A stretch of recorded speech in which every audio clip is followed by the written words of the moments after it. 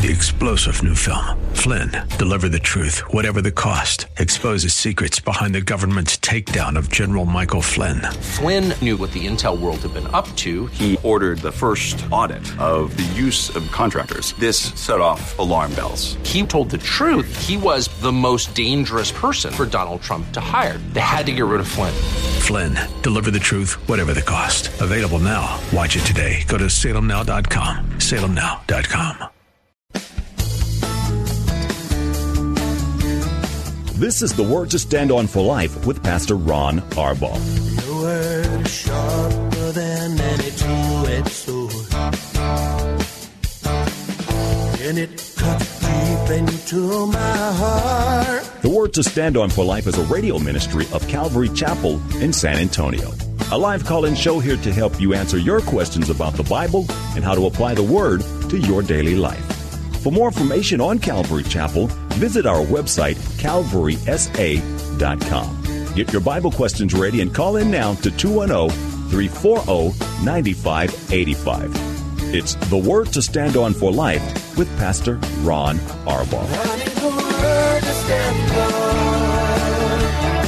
Keep us down in a solid ground. Word to stand on.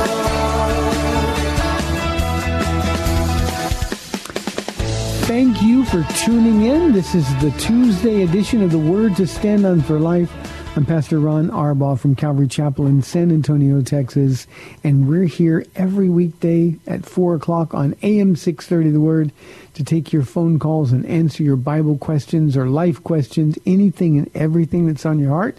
All you have to do is call us. You can dial 210-340-9585. That's 340-9585 if you're outside the local San Antonio area. You can call toll-free at 630-KSLR. Numerically, that's 630-5757. You can email questions to us by mailing questions at calvarysa.com, or you can use our free Calvary Chapel mobile app and send your questions in. That way, if you're driving in your car, the safest way to call is use the free KSLR mobile app that entitles you to use the hands-free feature of your phone. Just hit the Call Now banner and you'll be connected directly to our studio producer. Our main number, one last time, is 340-9585. Hey, I want to thank many of you who have emailed or called or in Paula's case, texted thanking you or thanking us for the anniversary show yesterday. We were hoping that would bless you. Just, you know, it's a good thing to do sometimes, to remember all the stuff you've been through, and then you can see the hand of God as He moved you through it. And today, as we start year 48 of marriage, and we're well into year 50 of being together, those memories are really, really precious. So I'm thrilled you were blessed by it, and thank you very, very much. 340-9585. Before I take a phone call that's waiting, oh yeah, that's right, Men's Retreat Week. Don't forget, men, there's still time to register.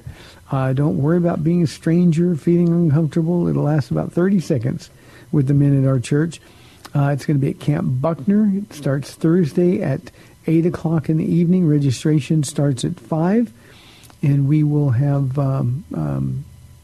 full day Friday and then out by noon on Saturday. We'd love to have you join us, and you will be blessed as a result. You can register online, or you can come and register here at the church if you come to our Wednesday night Bible study tomorrow night. I'm excited about the retreat. Hey, before we take a phone call, we had a caller, Adelia, who wanted to know about the Church of the Brethren. And Adelia, as I expected, I wouldn't say it's a healthy church at all. It's a church where they have a strict dress code. Women must wear long dresses and things like that. So it tends to be on the legalistic side, and legalism is never a good thing. So you're asking about the church. I told you I'd do a little research. I didn't want to answer off the cuff. I suspected it was like that, but I wanted to be sure. So I'm sure they're saved, but remember, rules and none of that draws you close to Jesus. Let Him do the transforming. All you have to do is come to Him on his terms. So, Delia, thanks for being patient with my answer. I didn't know we were going to do the program the way we did yesterday until I got here. So thank you for that. Let's go to our first phone call, Anonymous on line 1 from San Antonio. Thanks for calling. You're on the air. Hello, Pastor. Hello. Okay, sir, I have a question I'd like to ask. As a Christian community, how do we know or realize or understand how God's preparing us for heaven, to call us home for heaven? Okay, that's my question. I listened to the response on the radio. Okay, thank you very much. I appreciate the call. It's a good question. We know God is preparing us, and you asked the questions that are very thoughtful, but they all pretty much go back to the same answer. We know God is preparing us because that's what he's promised to do in the Word. Now, here's a way to think about this, Anonymous.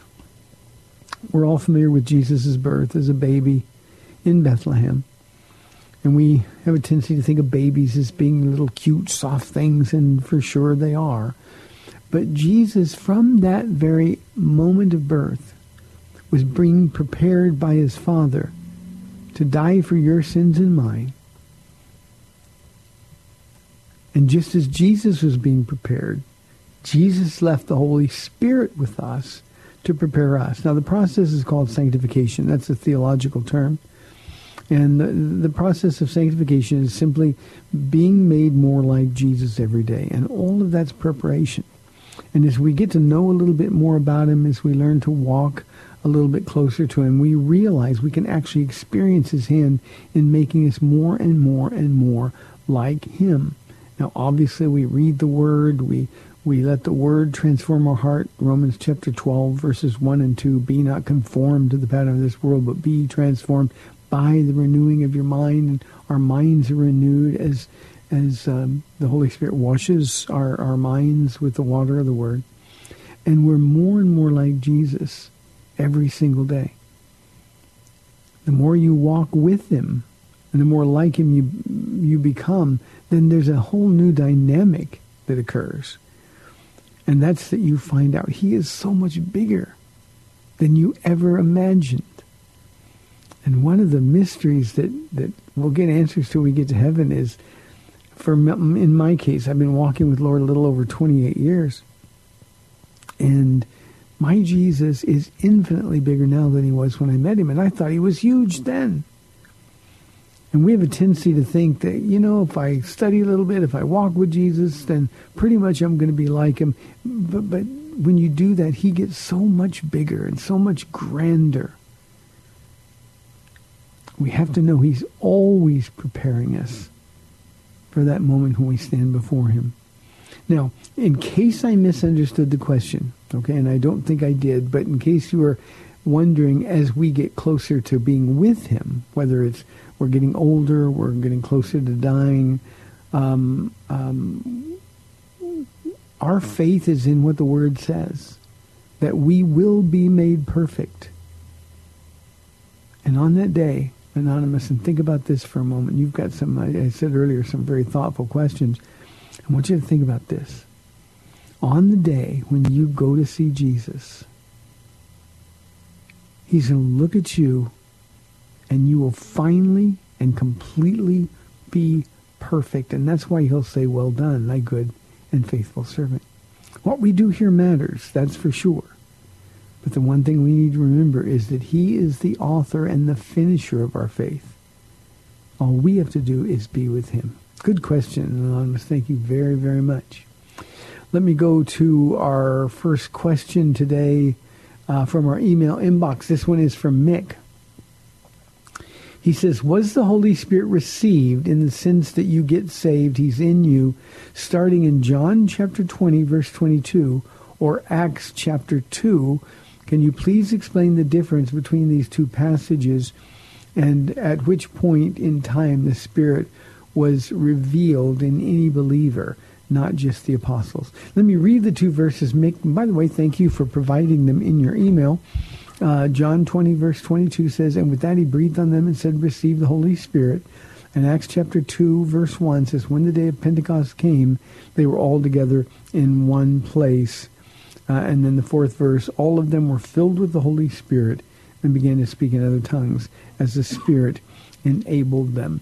Mick, a couple of things, and I think you understand it correctly. In John 22, after his death and resurrection, Jesus gathered with his disciples, those who will be apostles, and he breathed on them and said, receive the Holy Spirit. Now, obviously, they didn't have the Holy Spirit because the Holy Spirit hadn't yet been given. The Holy Spirit was given upon the death and resurrection of Jesus Christ. Now, in the book of Acts, the Holy Spirit made his grand entrance into the world in that moment. And that will never be repeated. You know, I know that there are people, when they have questions about tongues, well, everybody spoke in tongues. Well, that was a one-time only thing at the beginning when the Holy Spirit gave birth to the church.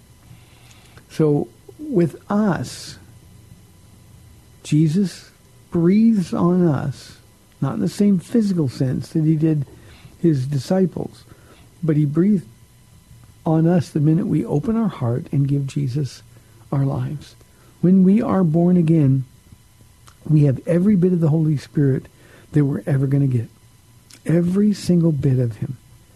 And that was what was happening. That was sort of Jesus. You know, think about it this way, Mick. Our cars run out of gas. Now we've got all those bells and warnings and stuff. I'm old enough that I remember when you just had to pray you weren't going to run out of gas. We had the saying that I'm driving on fumes. But you go and you park your car by one of the gas pumps and you put gas in and you can go again. And that's what Jesus is telling us. When we get saved, when we give our heart to Jesus, then and only then are we filled with the Holy Spirit. We're getting gas, we're getting fuel, we got power to go and power to burn. Now, the second experience of the Holy Spirit, and for the disciples who now are apostles when Acts chapter 2 comes along, their second experience with the Holy Spirit was completely different. You'll notice in John 20, when Jesus breathed on them, they didn't start speaking in tongues or prophesying. He just came inside them. But in Acts chapter 2, because they were obedient, and obedience is always the trigger for the power of the Holy Spirit, when the Spirit of God fell on them, then gifts were given to them. And the same thing happens in our walk with the Lord. Sometimes our experience is very emotional and sometimes even ecstatic in the sense that he just pours himself out upon us. Other times it's not. It's just sort of a matter of fact condition, and we just accept it. Well, every single believer needs to be filled and refilled every day. Just like you fill up your car, you got to fill up your body. That's how we remain connected to the source of power. So we receive the Spirit as a gift from God when we get saved, but we also receive the Spirit in power, and that's the difference between John 20 and Acts chapter 2. We receive the Spirit in power. It sort of commissions us and enables us to do the work that God has called us to do. Good question, Mick. Thank you very, very much. Let me go to my friend in San Leandro, California. Tanya's on line one. Tanya, thank you for calling. You're on the air. Hi, Papa Ron. How are you doing? I'm doing well for an old person. You're not old. You're like fine wine, sir. You get better with age. That's what they say. I don't drink wine, but okay. Anyways, question for you, Papa. I have been blessed with watching some of the neighborhood children after school, with the rising costs in housing in the Bay Area. We try to help out where we can. And one of the things I've been doing is helping with the children after school. And I don't want to say I'm having like my own little, Bible study for the kids, but I was looking for, I know that on Sundays the kids go to church. Are the lessons that they're learning in tune with what you're sharing as well? Or is there something that I know we use the Bible, and I'm certainly that's the most important piece. But is there something that you guys use that's a little bit more palatable? Because some of them are like kindergarten, some of the kids are first grade, and so I didn't know how you...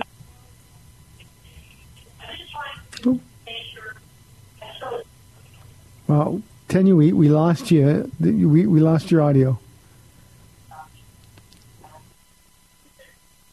I know you can hear me, Tanya, and I know the question. So let me answer. By the way, got to see our friend Jennifer this weekend. She looks really good and is doing well. So keep her in your prayers. Thanks very much for that, Tanya. A couple of things. We, as you know, we teach the Bible to the kids. To the kids in the nursery, we read the Bible to them as we're praying for them or walking them. In the toddler room, they sit in chairs and they're expected to be as still as a toddler can be, and they learn the Bible. Now, here's the key, and this is what you need to know by faith. God will give you the gift of meeting those kids where they are, but it's got to be done in His Word. We don't use a curriculum. We never have. We don't tell them stories. I mean, obviously, we teach them at an age-appropriate level. And God has provided people that are gifted to do that. And our kids, they learn the Bible. And so there's no stories, no curriculum.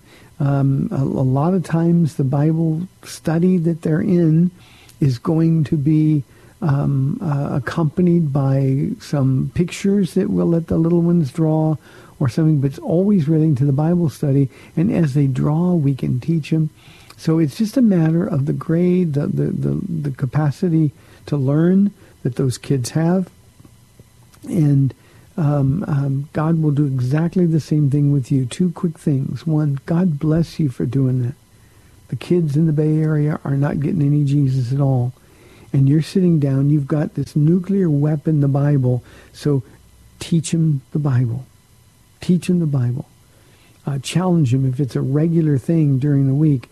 Just the way we do it. Start at the beginning of a book, go as slow as you need to go.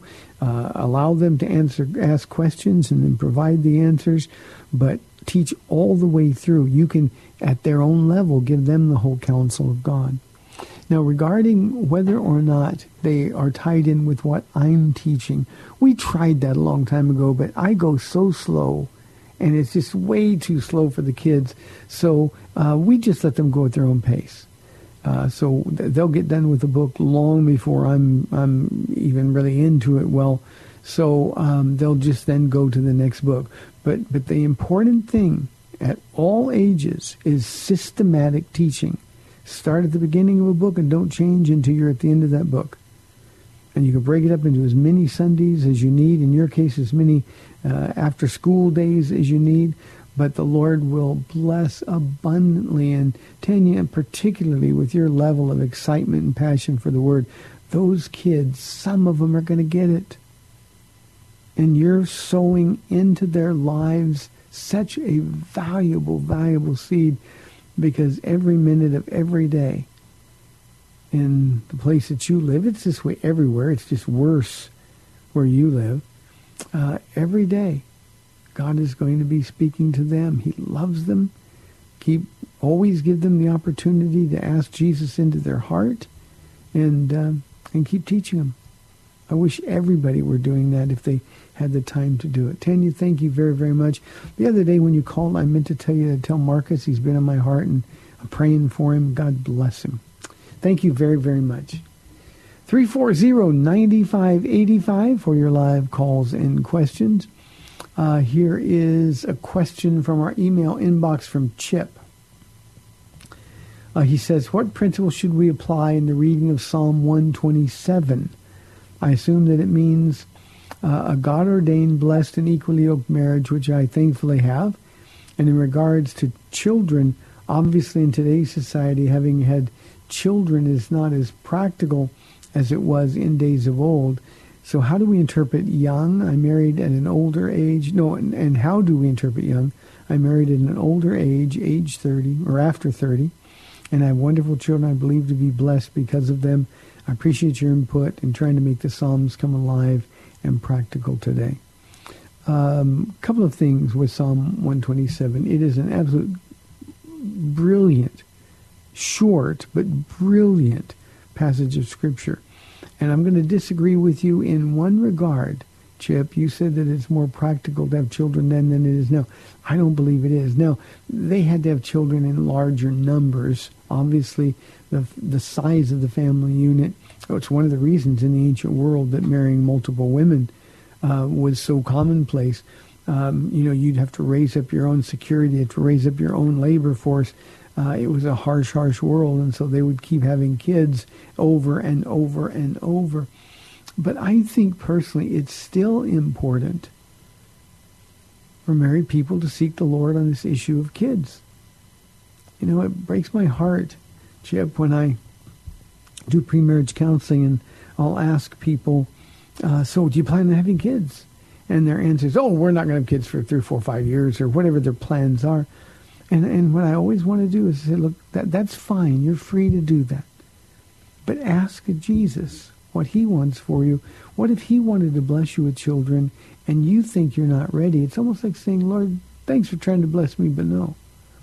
So the idea behind this psalm is very simply,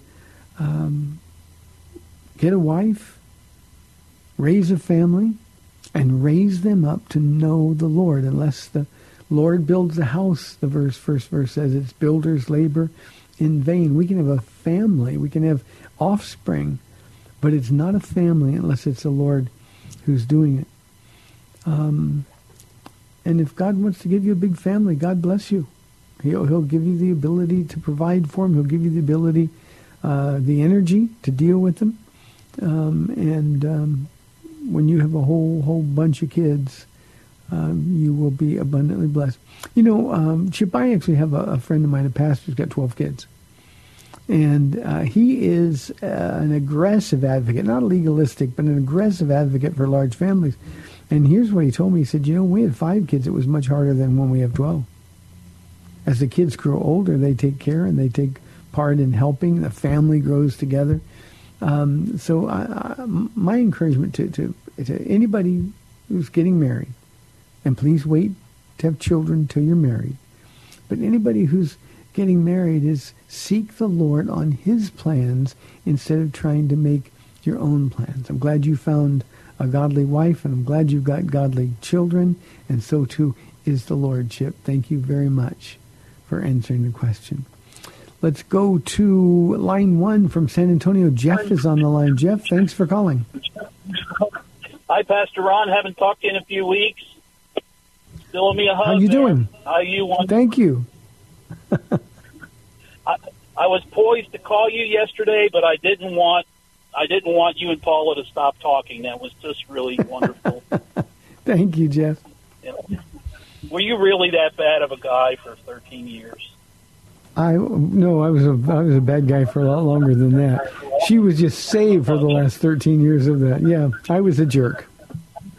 Oh man, well, nobody quite has the jerkdom that Paul did. So, I mean, either any way you look at it, that's still amazing. But her breaking out that prayer journal and then sharing about the little notes that she left when she was cleaning, and that gentleman that came to the door and asked for you, just amazing. So anyway, congratulations, Pastor and Paula. Thank you, Jeff. I just wanted to share real quick with you a little testimony. My wife and I were in Mexico a few Saturdays ago, just for a day trip to visit our ministries down there and to bring supplies. And my appendix decided to erupt. We were in town. Yeah, and I heard Ruben yesterday. I had prayed for him a couple times over the past few weeks because I hadn't had a chance to tune in and to hear him, say that he almost overdosed on morphine.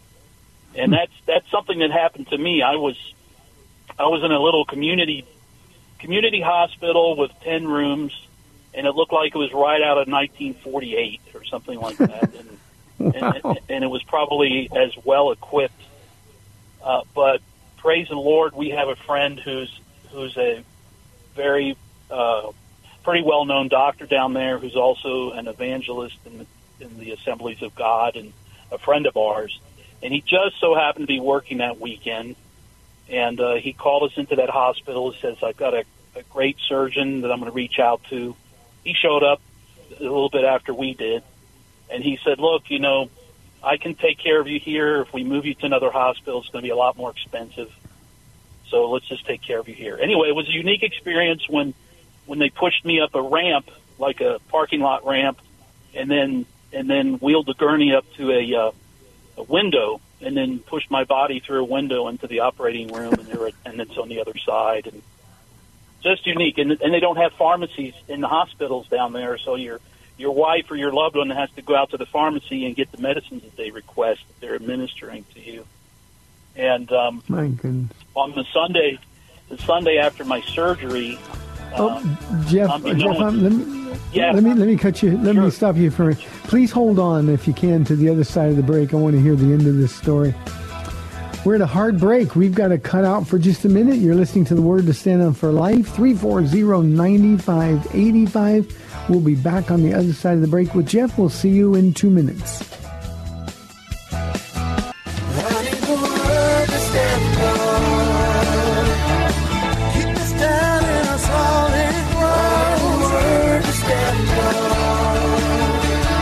Welcome back to the Word to Stand On for Life. We're taking your calls at 340-9585 or toll free 877-630-KSLR. Now, here's Pastor Ron Arbaugh. Welcome back to the second half of our Tuesday show, 340-9585. Jeff, do we still have you there? Yes, sir.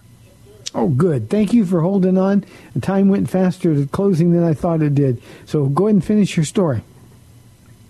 Okay, so the doctor on Sunday saw that I was in a great deal of pain and ordered morphine for me. And my wife went out to pick it up, not really knowing she was getting morphine, I think, and brought it back. And I just remember them, like, administering a really large syringe, and my wife said they put it in my IV as well, too. And I literally passed out, Pastor Ron. And I started, it's hallucinogenic anyway, but it had a major impact on my blood pressure. And my wife said I went through some type of trauma. I thought the whole thing lasted for about 10, 15 minutes. She would tell me later that it was about 3 hours. But I started to see colors in like a subconscious state, and I quote unquote, like I would say, I arrived at what looked like a portal of bright white light. Now, I'm not going to write a book about this or anything, but I just knew I'm looking at this white light, Pastor Ron, and I know that if I cross into that white light, that I'm going to die. And my wife said I would come to consciousness like suddenly, and I would look up at her and I'd say, "Baby, I'm so sorry. I love you. I don't want to leave you with all my mess to clean up by yourself. Please forgive me. I love you." And she says, "No, you're not going to die." I pass out again. And there were no voices. There were no figures on the other side, but I really had this sense that I was getting ready to die and had no fear of it. But I had sadness of leaving my family, sadness or disappointment of feeling like I didn't complete what God commissioned me to do while I was here on earth. And then she said she would hear me mumble things like, "God, please forgive me. Oh, Jesus, I love you. God, I'm sorry that maybe I didn't ask forgiveness about something," and blah, blah, blah, and would just go on. And she said this went on for 3 hours until I finally rested. But they had to bring oxygen in and everything, and she said my pulse rate went really high, my blood pressure too, and it was really an amazing experience. And the next couple of days after that, I just put my headphones on and I listened to both books of Corinthians, and I started thinking to myself how there have been a number of times in my life, and maybe more so in ministry, when I've said, "God, I just really want to die. I'm just so tired and worn out by this. Just take me." And I was reminded of Elijah, after he just defeated 450 prophets of Baal. And I did some more research on that and found out, hey, Elijah wasn't the only one that asked to die. Job asked to die. Jeremiah asked to die. Moses even asked to die, and I wasn't even aware of that.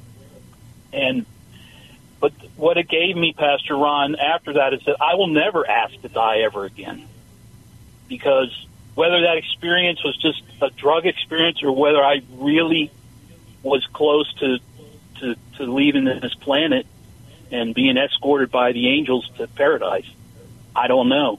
But what it did was it kind of shook me to the core later and just said, never, ever ask to die. Just be grateful every day for what God has given us, the challenges every day. And I just want to say thank you again to you and Paula for your transparency and willingness to share.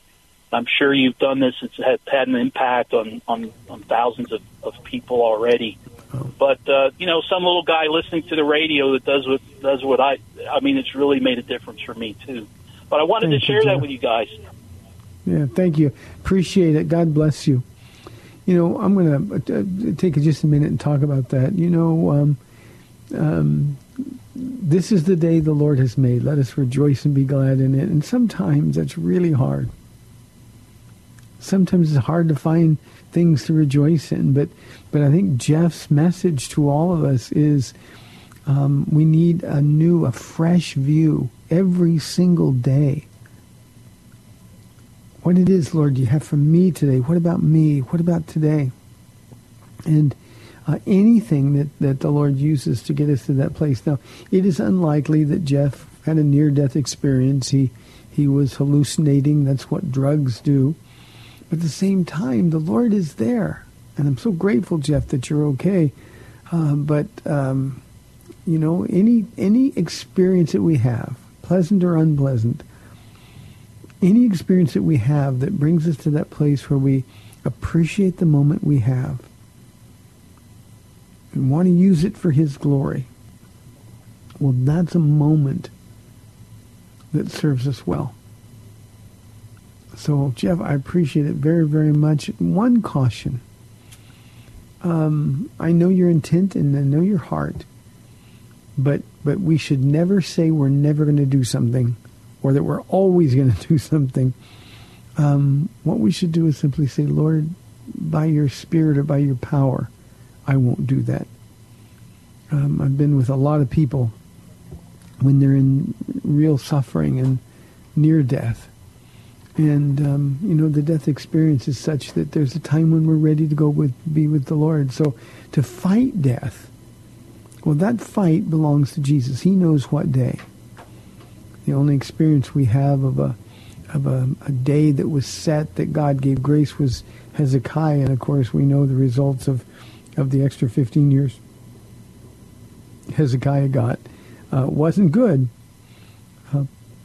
but for all of us, just don't make God promise. I'll never say I want to die again. I'll never say I want to give up again.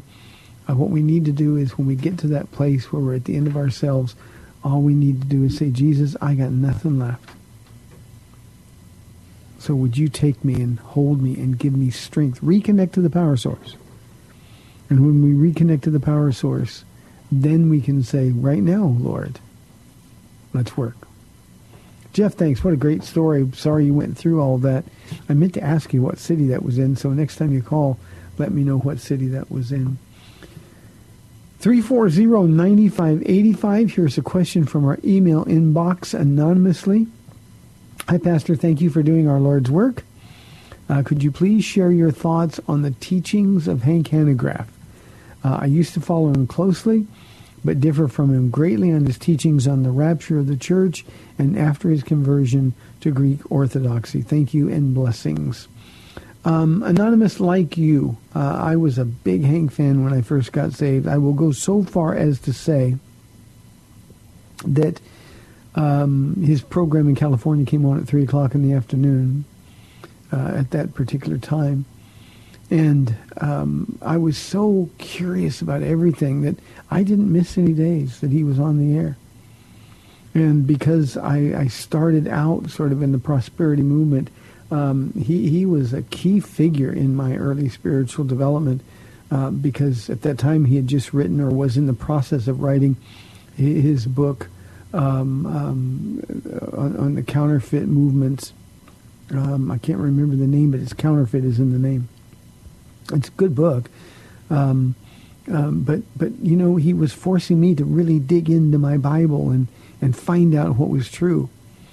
And he had a profound impact on my life. Now, as I grew in my walk with the Lord, I noticed a couple of things about Hank. And I don't know him personally. I've met him. I don't know him personally. I certainly would never judge his heart. But it seemed to me as though he struggled a little bit with pride. He's a really smart guy. Now, maybe because I'm not a smart guy, I don't have this struggle. But I've noticed that a lot of people who are smart have a hard time accepting basic, simple truths. And often they're always looking for something new that's true. And there's nothing true that's new. Then now it can be new to us. But the truth is, when I got saved, what I knew was absolutely true then is still absolutely true today. I've grown in my knowledge of God. I've grown in the knowledge of God's will for my life. That's what we're supposed to do. But a lot of these men and women only grow in knowledge. And knowledge puffs up. And I've just watched a lot of really smart people get just a little bit puffy in the pride area. And in Hank's case, when I got saved, Hank was a Calvary Chapel guy. Went to Calvary Chapel, Costa Mesa. That was his church. He would sometimes teach there. And he was solidly pre-trib, pre-mill in his eschatology. And answering questions and digging in, memorizing Scripture. He just believed eventually that he would come to a different perspective. He is wrong. But that's when I noticed a big change in his ministry and in the effectiveness of his ministry. And I think, as you pointed out, Anonymous, that when a man like that, who has for so many years been championing the Word of God in a very literal interpretation of it, suddenly becomes a Greek Orthodox. Now, I'm sure he's saved. I have no doubt about that, so I don't want to be misunderstood. But to embrace an entirely different tradition, a tradition that in fact doesn't accept the penal substitutionary atonement of our Lord, to accept saints as special people,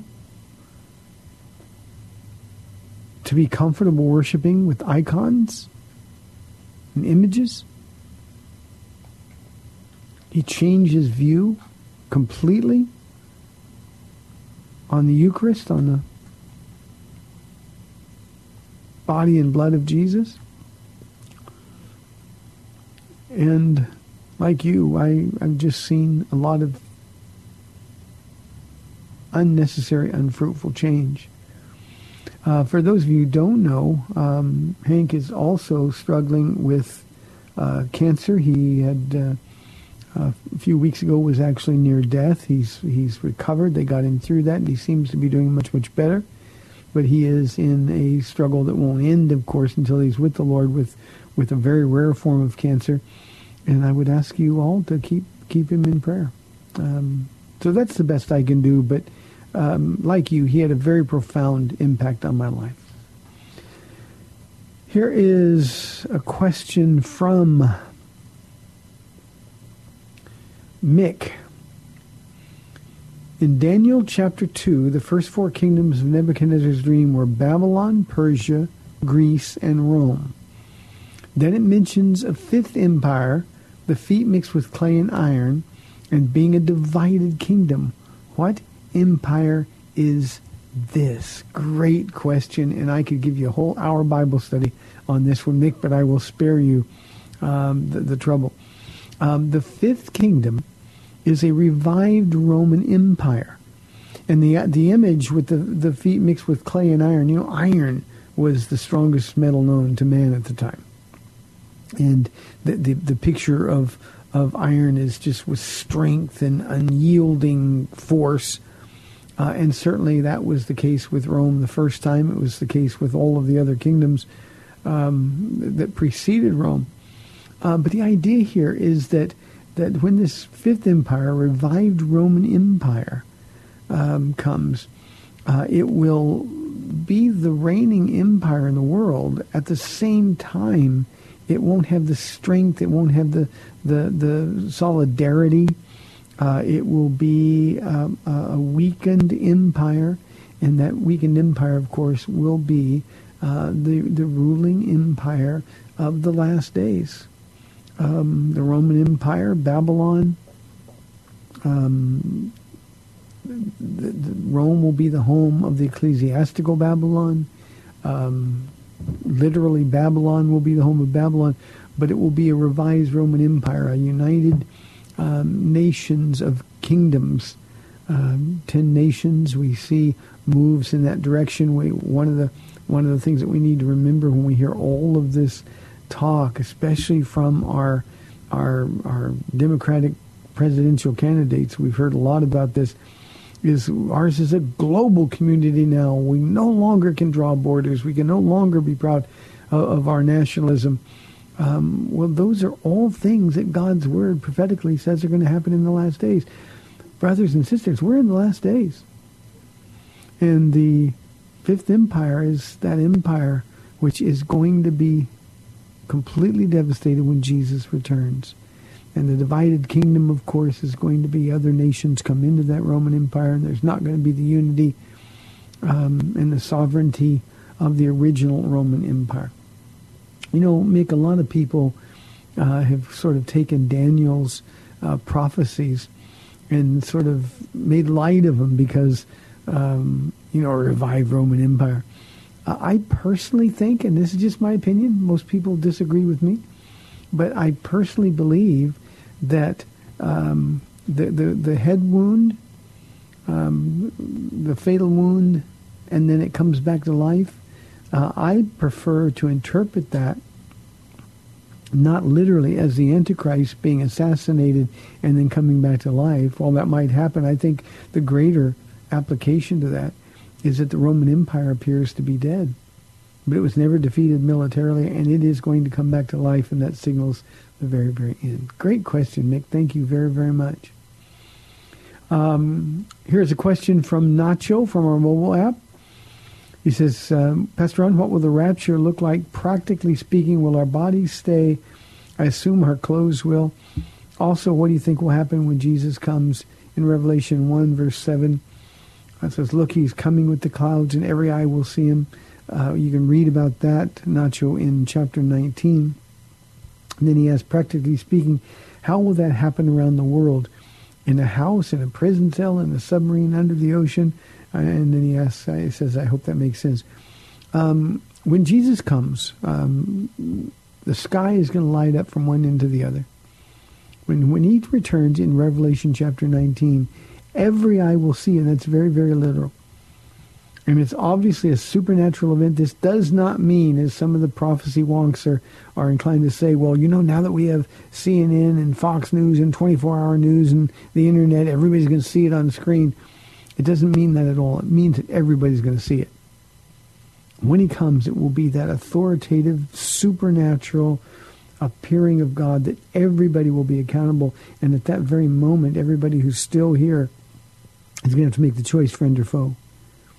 And sadly, most are going to choose there's going to be a foe. So everyone will see him. He said it'll be like the lightning in the sky that lights up from one end to another. Now, Nacho, the rapture, what it's going to look like, all we can do is guess. And I think in our culture, we're so influenced by the Left Behind books and the old sort of cheesy but interesting Christian movies about the rapture where we see people with their clothes just left and the body's gone. But our bodies will be absolutely gone, transformed in an instant. When he comes for us, we'll be taken to heaven with him, and we will exchange this old, temporal, worn-out or wearing-out body for a brand-new body fit for heaven, a body that is like Jesus's except for the scars. I'm not so sure our clothes will just be bundled up as we leave. The transformation is going to happen. They could be burned up. We don't really know. But when the rapture happens, Nacho, wherever we are, whatever we're doing, we are going to be gone. You know, it's interesting. I had a question not too long ago, not on the show, but just somebody asked me. And they were kind of worried and said, you know, if the rapture happens the way you say it's going to happen, that means that there's going to be a lot of innocent people die. I mean, people will be driving cars, and suddenly the cars will be going with no body. There'll be Christian airline pilots, and they're going to be gone. The planes will crash. People are going to die. That doesn't seem right. And I had to remind this person, I'll tell you now, that when the Great Tribulation begins, when the rapture of the church happens, God is dealing with the Christ-rejecting world in judgment only. So yes, there's going to be people die. In the course of the 7 years, 4/5 of the world population is going to die. That's judgment. It's a judgment because they rejected God's answer for sin. It's judgment because people have accepted the mark of the beast knowingly and willingly. And so we don't need to worry about people crashing and dying. That chaos happens during judgment. And Nacho, once the rapture of the church happens, God is no longer dealing with people in grace. Instead, he's dealing with people in judgment, unrelenting judgment. And so, yes, we will be gone in an instant.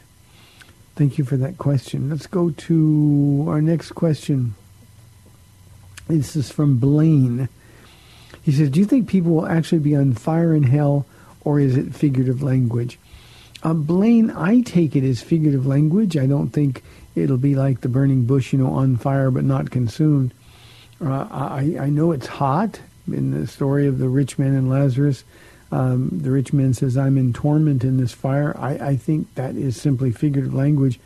I personally don't think there will be literal flames, real flames as we understand them. But I think the torment will be as though we were on fire. And I think that's what happens when we immerse ourselves in total darkness where there is absolutely no light at all. I was telling somebody the other day that for me, hell would have been cold. I hate cold weather. I mean, if it gets under 80, I'm cold. And, whatever torment is, it's going to be worse than anything that we can actually imagine. So personally, Blaine, I think it's figurative language. Jesus, when he was talking about where the flames will burn and the worm will not die, he used Gehenna, which was a garbage dump outside the city walls. And it was always going, that's where they burned the refuse of the cities. And Jesus would point to Gehenna as a figurative, not a literal, but a figurative example of what it's going to be like. So that's my take, Blaine, but I will say this. There are a lot of people who think that it will be literal fire, and who knows who's right. The best thing is we don't have to find out because Jesus saved us from that torment. We're inside 4 minutes now for the program, so let me take another question if I can get to it. It's from Janet. Pastor Ron, is all sin the same, or are some sins worse than others? Well, all sin, Janet, is the same only in the sense that the sin separates us from God. If I'm not a born-again believer and I sin, and maybe I do a little sin. Let's just say I do something that's bad. I know it's bad. I shouldn't do it, but I do it.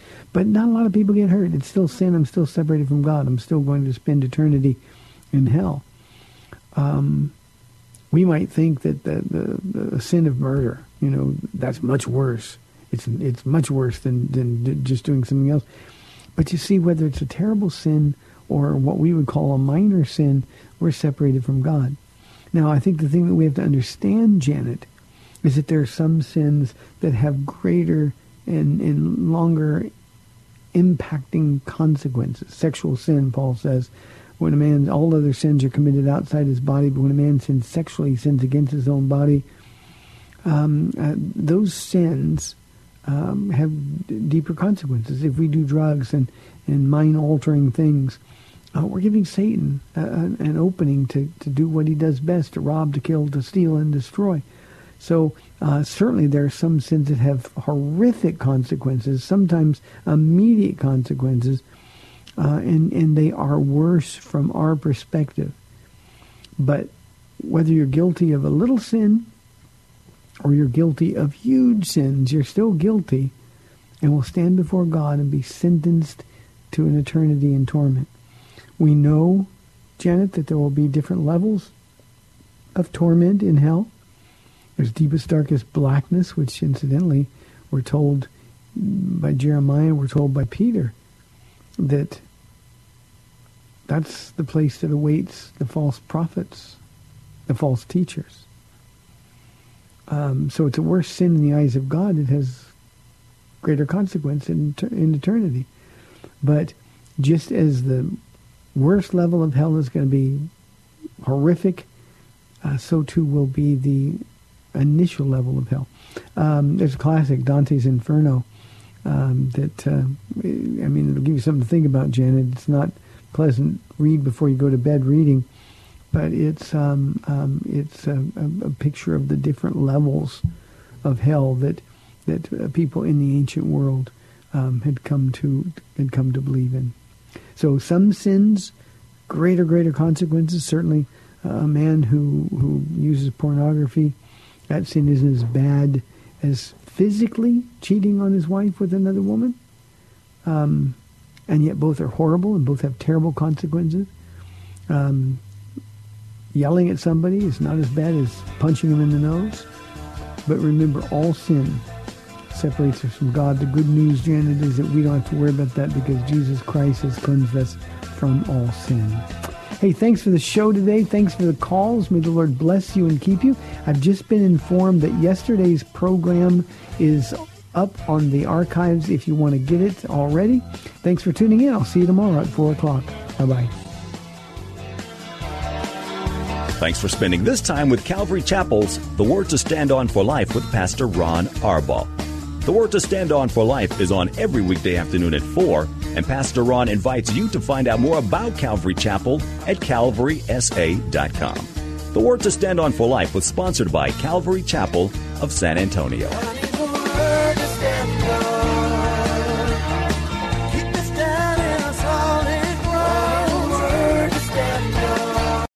Three-star General Michael J. Flynn, head of the Pentagon Intelligence Agency, knew all the government's dirty secrets. He was one of the most respected generals in the military. Flynn knew what the intel world had been up to. He understood its funding. He ordered the first audit of the use of contractors. This set off alarm bells.